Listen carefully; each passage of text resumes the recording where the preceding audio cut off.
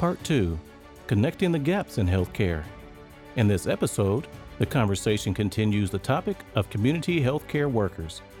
This time, we focus on meeting the community where people work, live, play, and worship to improve vaccinations by collecting and looking at immunization data. Quality Improvement Advisor Kathy Ray leads a discussion with Maddie Kolowski and Wesley Curick, two community healthcare workers for the Elkhart County Health Department that are passionate about community health, immunizations, and partnering with others to improve healthcare in rural Indiana. Well, QSource wants to welcome back to the conversation the community health workers from Elkhart County.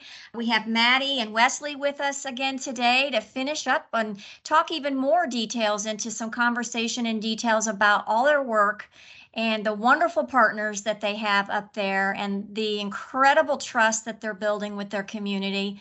And I just want to bring it back to Maddie and Wesley. Is there any updates or any information from our last podcast that you'd like to just share with those that are new to our conversation today? Absolutely, Kathy. I'd just like to give another shout out to just our local factories, our local churches. They're really the spearheads of our community. If we're going to work with someone, it's been great to just we've really honestly had such great reception from almost everyone in the community when it comes to that. Just another service I'd like to highlight in our community that has a strong presence is Goodwill. I don't think we talked about them last time, but they do a lot for our community, and they have so many branches of what they do that focus on different target areas for the population, and it's awesome to see.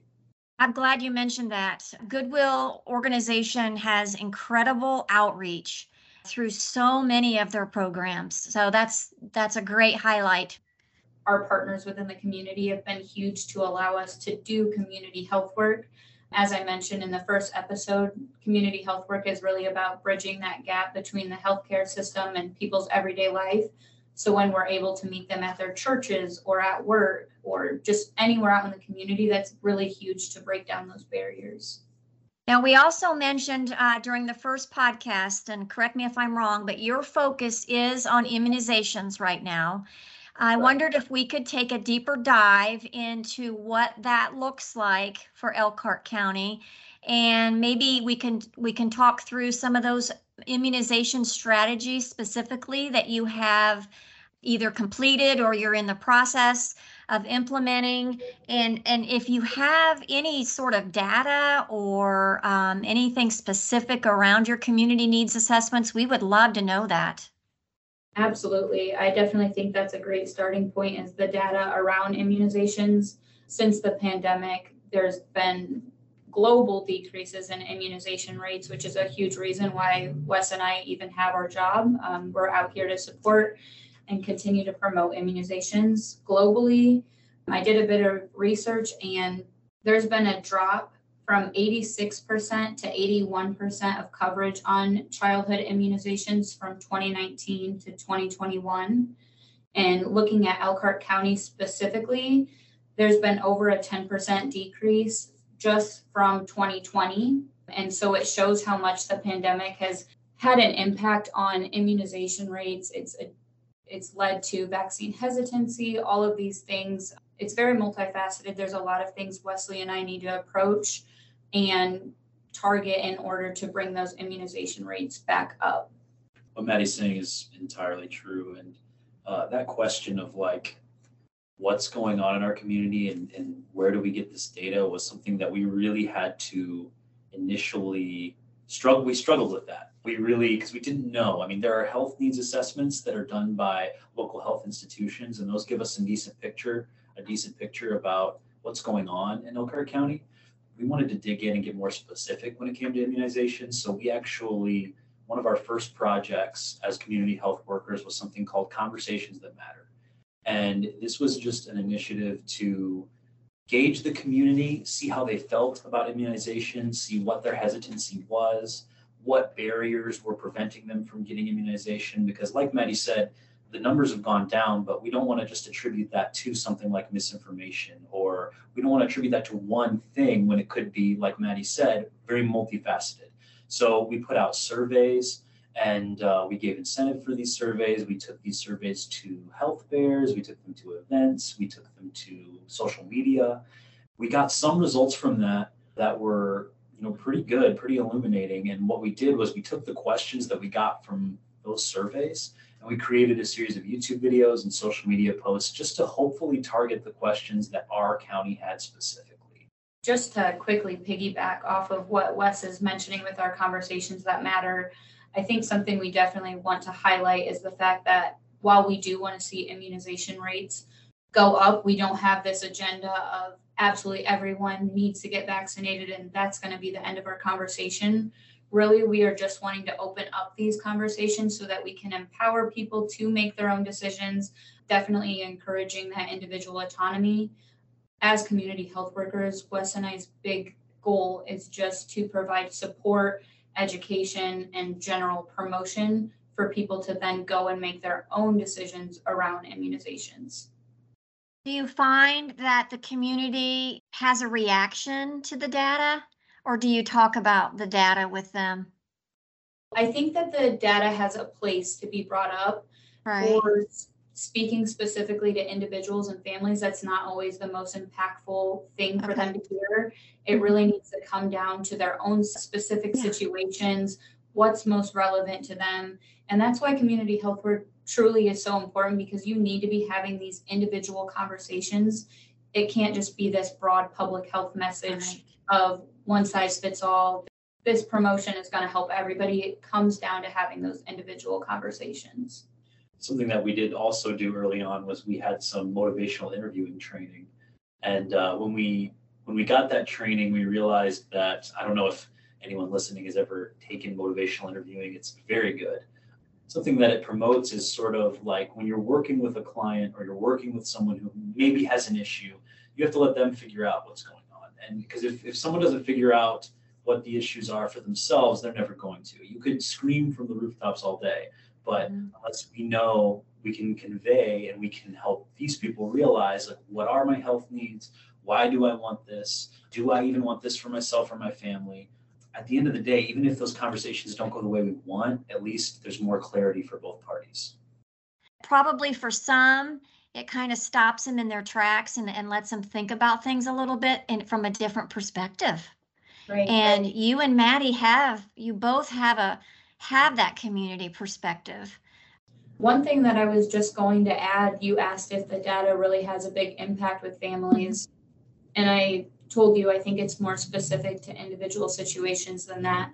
But one thing that can be a little bit more impactful is just talking about the importance of vaccines as a whole. For many of these diseases, we don't see them around commonly. And so they're not as feared or thought to be as real as they are. So I would say that being able to talk about that side of vaccines tends to be more impactful. Well, we are rolling into this time of year when we have to have those crucial conversations. And I'm wondering, now that you've been in your roles for, what'd you say, a year?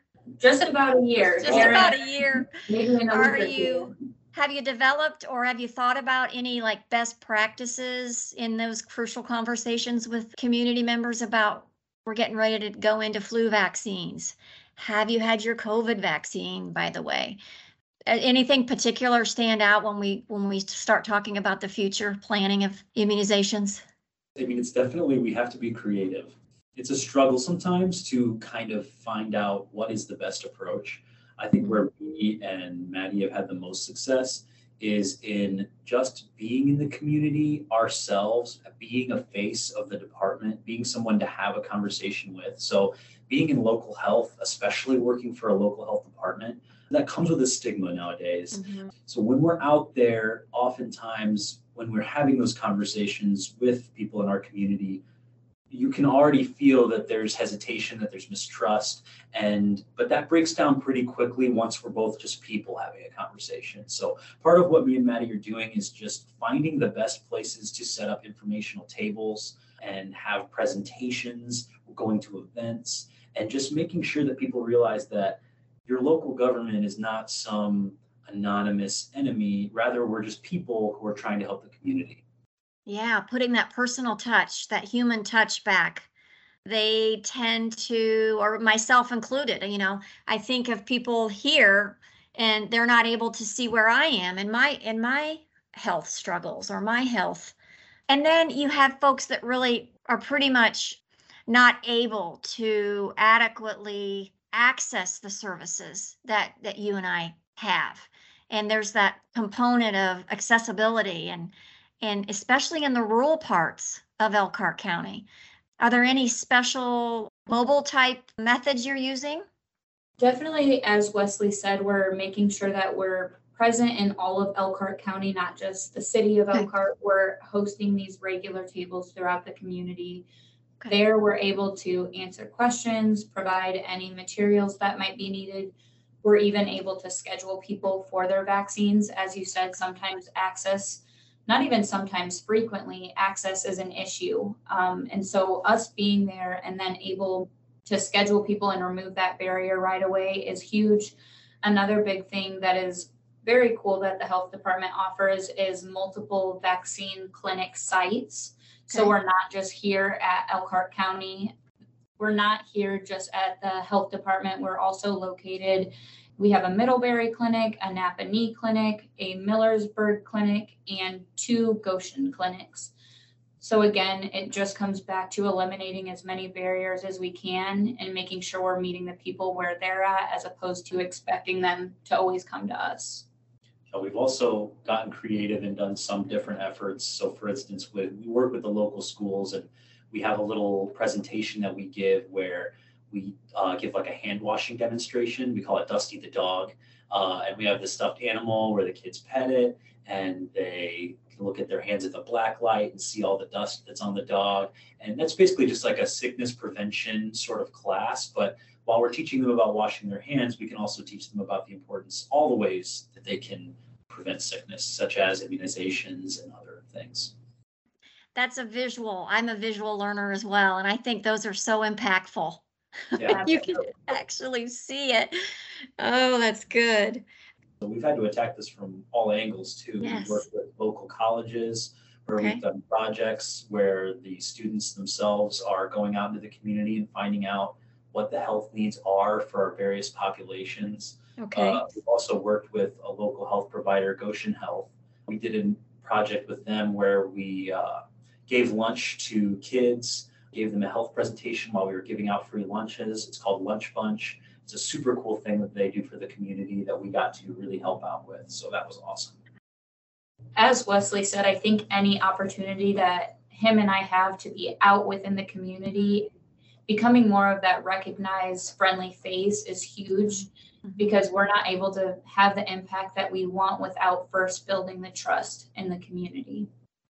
You mentioned working with some students and identifying the areas or population targets of underserved areas. Are there any underserved areas that you've had to provide materials in different languages, or you've had to provide through other sources besides yourself? Are there other communication sources, things like that?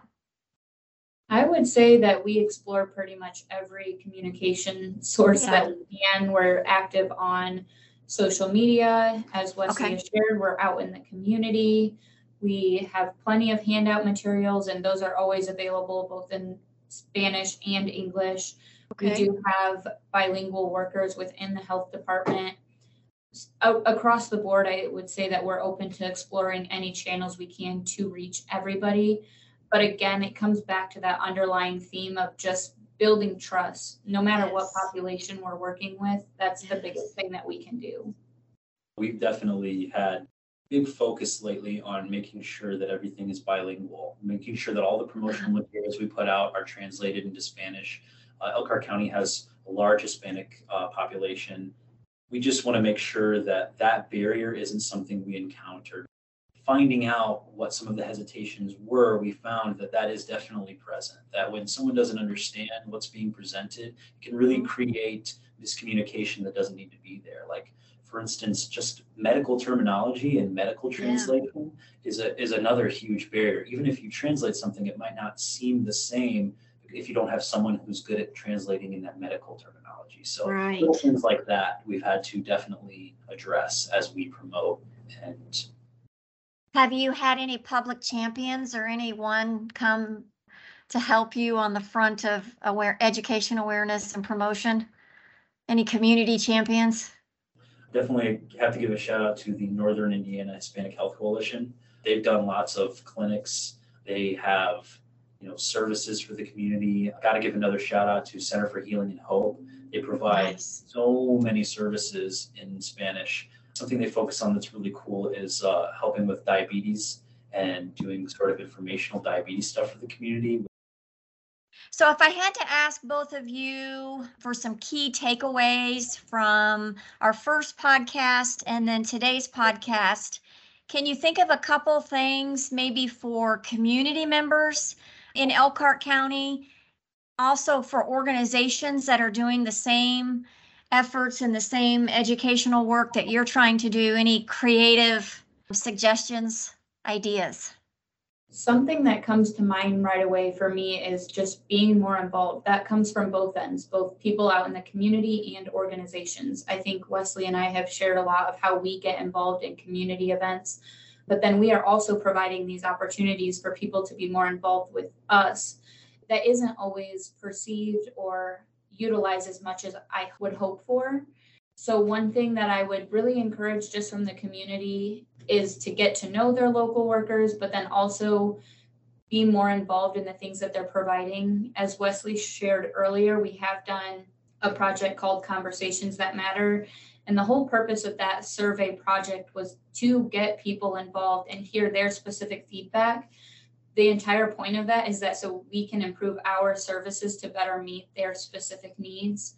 We have a newer survey now, and it's again the same theme of trying to address barriers and figure out how we can improve services. So I really just hope for more engagement from both ends.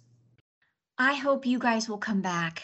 We would love to hear more success that you're having, all of your creativity, designed into implementation strategies to best meet the community where they are, and come back and share more data. Yeah, just keep us informed and updated, and always know that we are here to support you. And if we can highlight and promote by podcast, let us know. We would be happy to have you back. Awesome. Thank you so much. As Wesley shared, we're always expanding and working on new projects, so I'm sure we'll have more to share. All right. Thank you both. Thank you.